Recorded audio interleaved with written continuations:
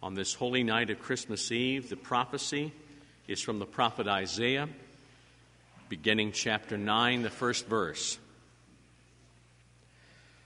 But there shall be no more gloom for her that was in anguish. In the former time he brought into contempt the land of Zebulun and the land of Naphtali. But in the latter days he will make glorious the way of the sea, the land beyond the Jordan, Galilee of the nations. The people who walked in darkness have seen a great light.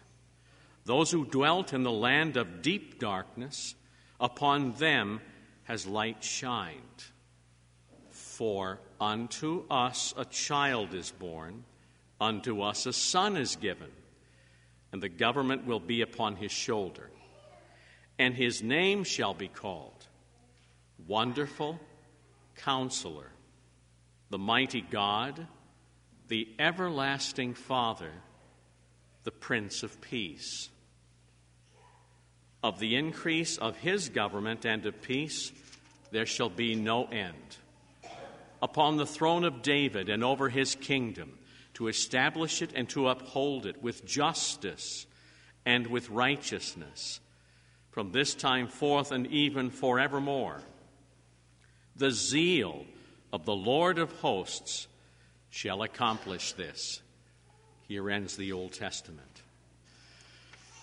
The epistle reading is from the first epistle of St. John, chapter 1, beginning the first verse.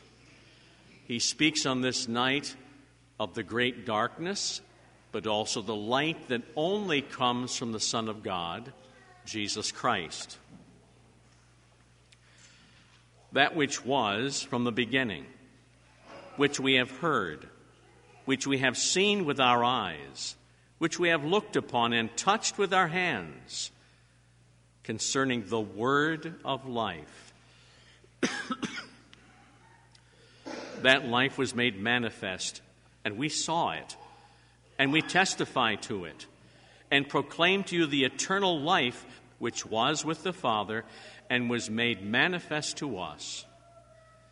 That which we have seen and heard, we now proclaim also to you, so that you may have fellowship with us. And our fellowship is with the Father and with his Son, Jesus Christ. And we are writing this, that your joy may be complete. This is the message we have heard from him and now proclaim to you, that God is light, and in him there is no darkness at all. If we say we have fellowship with him while we continue to walk about in the darkness, we are lying, and we are not living according to the truth. But if we walk in the light, as he is in the light, we have fellowship with one another, and the blood of Jesus, his Son, cleanses us from all sin. Here ends the epistle. We stand for the first portion of the Christmas Gospel. The Christmas Gospel, beginning at Luke chapter 2, the first verse. It came about in those days that a decree came out from Caesar Augustus that all the world should be enrolled. This was the first enrollment when Quirinius was governor of Syria. So all went to be enrolled, each to his own city. And Joseph also went up from Galilee, from the city of Nazareth, into Judea, to the city of David, which is called Bethlehem, because he was of the house and lineage of David, to be enrolled with Mary, his betrothed, who was great with child. And while they were there, the time came for her to be delivered. And she gave birth to her firstborn son, and wrapped him in swaddling cloths, and laid him in a manger. For there was no place for them in the inn. Here ends the first portion. We rise for the second portion of the Christmas Gospel. Now, by sight, to look at Jesus in the squalor of this manger would never tell you who he truly is. He appears to be the most poor and destitute child on the earth. And yet the angels will now declare who he truly is. Luke chapter 2, beginning verse 8. And in that same region there were shepherds out in the field, keeping watch over their flock by night. And an angel of the Lord appeared to them, and the glory of the Lord shone round about them, and they were filled with fear. And the angel said to them, "Do not be afraid, for behold, I am bringing you good news of great joy, which will come to all the people. For unto you is born this day in the city of David a Savior, who is Christ the Lord. And this will be a sign for you. You will find the baby wrapped in swaddling cloths and lying in a manger."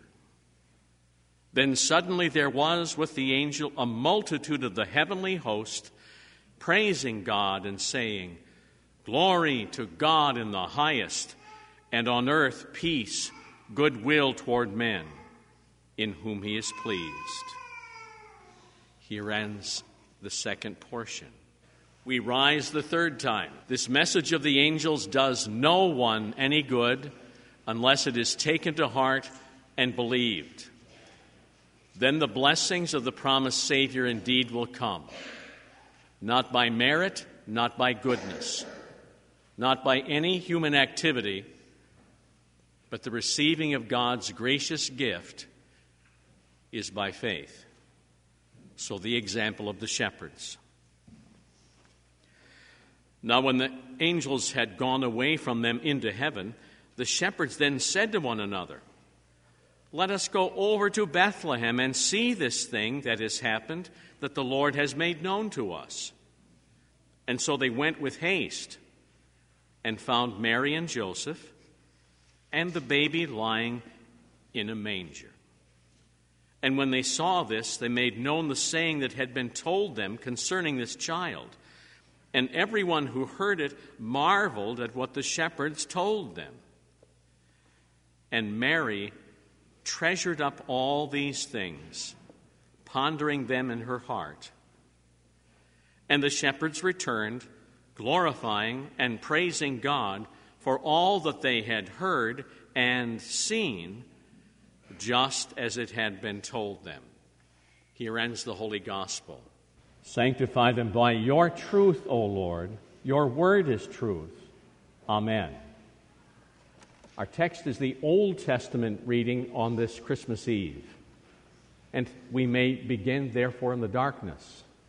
Dear saints of God in Christ Jesus, if this night finds you doing well, you've got no worries or cares, everything's fine in the family, at work, and in everything you do, if you seem to be leading a beautifully charmed life where everything is wonderful, and you don't even see your own failings, let alone sins, I'm not sure the gospel of the coming of the Savior is going to do too much for you. In this world that we live in, where technology, industry, education seems to have eradicated most of the problems of this world, who needs a Jesus? Most of your life you can live pretty well, completely without him. I know there are some here tonight that think that way, because the next time I will see you is, wait a minute, I won't be here next Christmas. I'll be retired. You know what I was going to say. There are some that only need Jesus maybe once or twice a year, and any more than that is superfluous. There's your big word for the night. More than they ever need.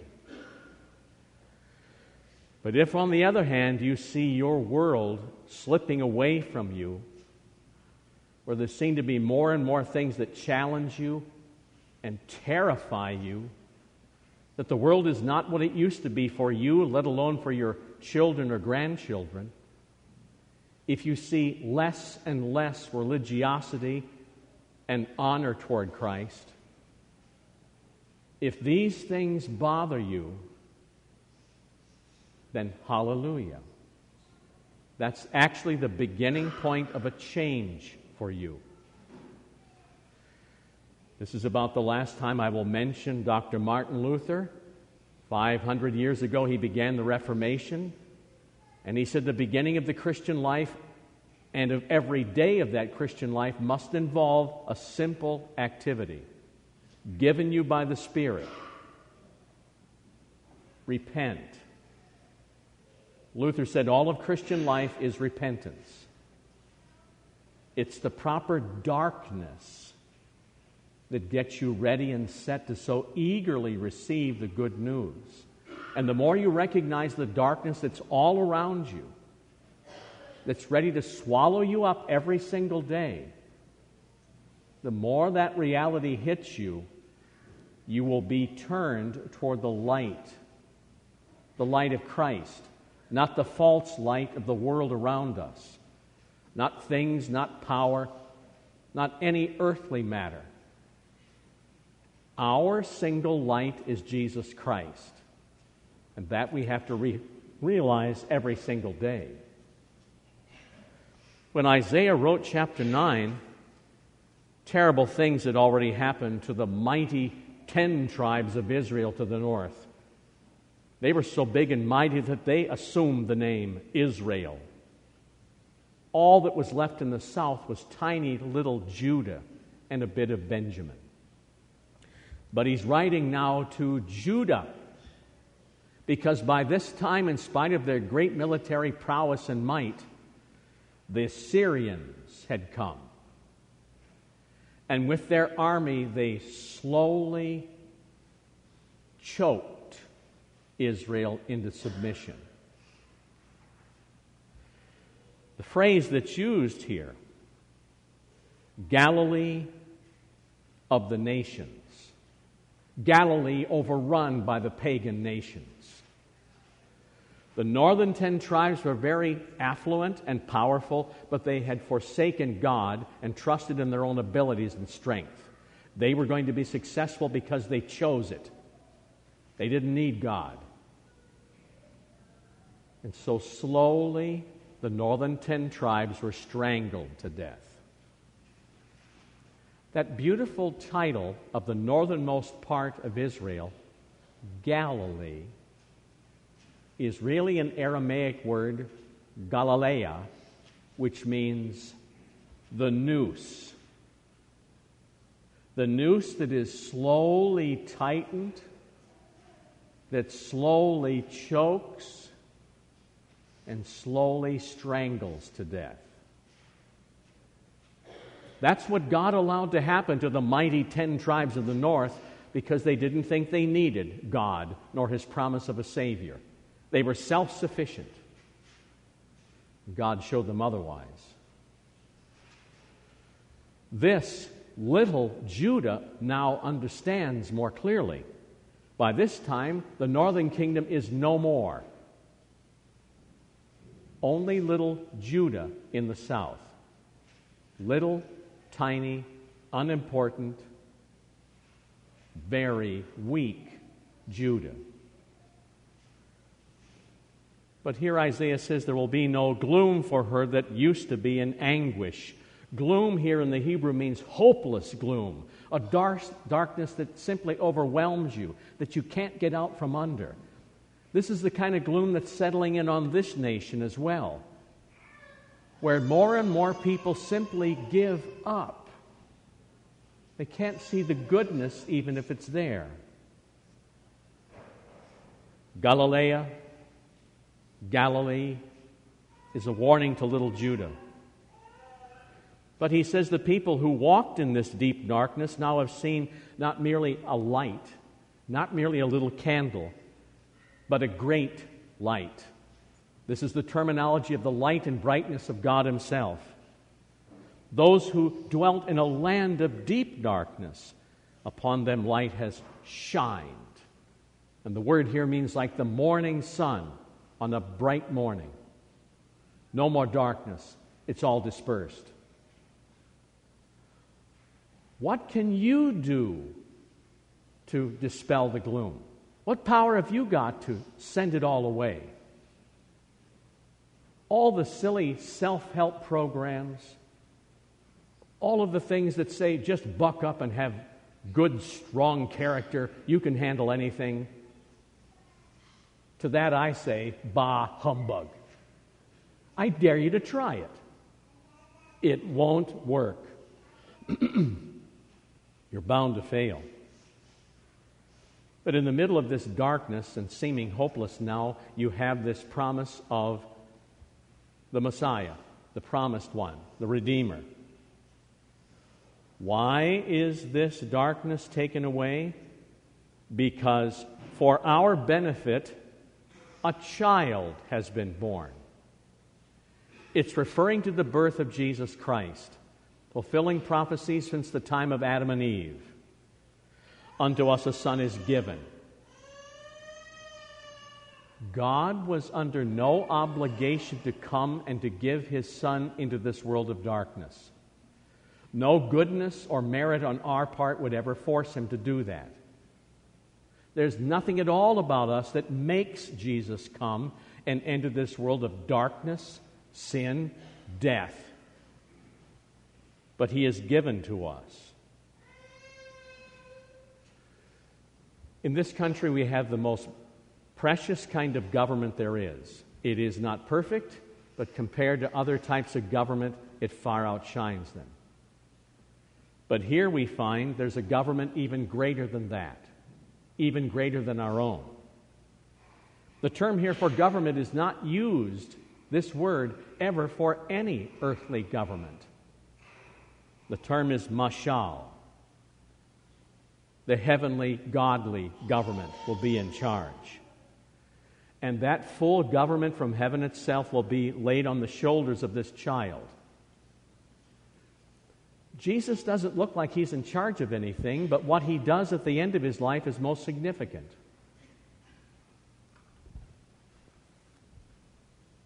He does not come to start programs so that we can lift ourselves up by our bootstraps. He has not come to bring heaven on earth. He has not come to bring prosperity. He's come to bring something greater. This vestment that I wear this night is a picture of the two things that Christ Jesus has done for you. If you realize how precious it is, then you are truly blessed. If you scoff at it as something unnecessary, I feel so deeply sorry for you. First of all, the white. The symbolism of the white is Christ's own absolute heavenly righteousness. That is talked about many times in the Scriptures as the thing that the Messiah comes to fulfill. We have no righteousness. He has all righteousness, and He comes to fulfill it in our stead. Our righteousness has to be that of Jesus Christ. When you die someday and stand before the judgment throne of heaven, you daresn't point to yourself in any way. You can only point to Jesus.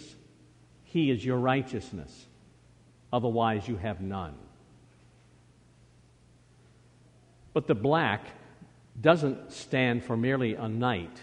The black stands for Christ on the cross. Even the imagery, as you can see His hands, they're borne out like this on the cross.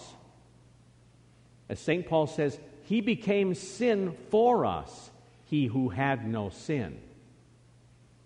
He becomes the epitome of all sin.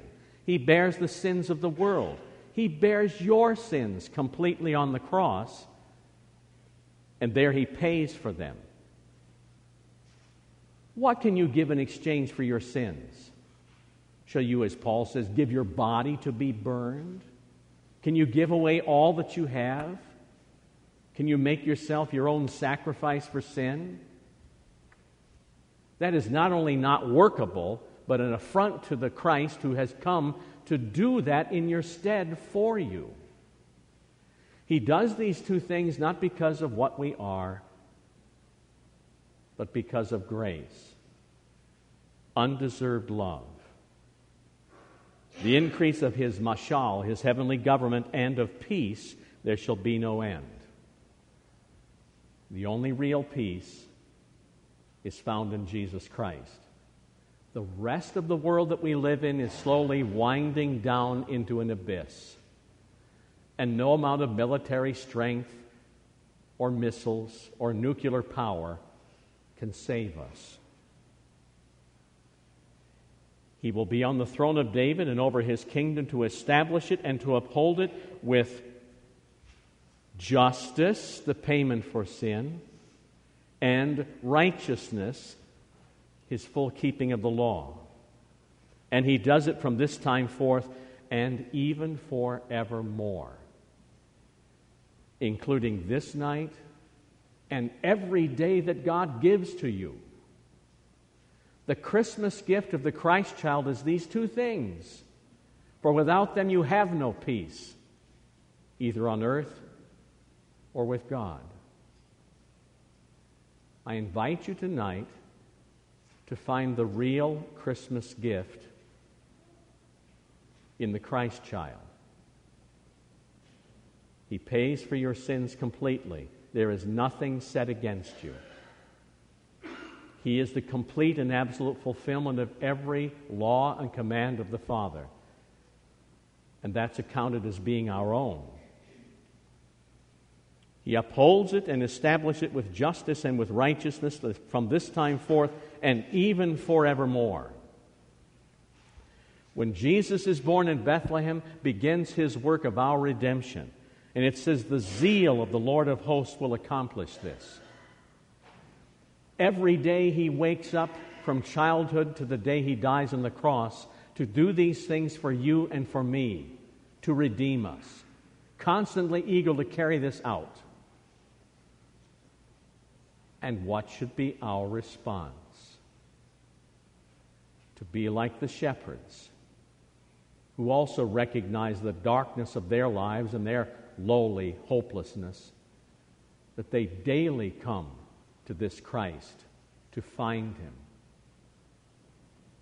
I invite you to do that every day of your life, that you may know the joy and the perfect peace of Christmas. Amen. And the peace of God that passes understanding will keep our hearts and minds in Christ Jesus unto life everlasting. Amen.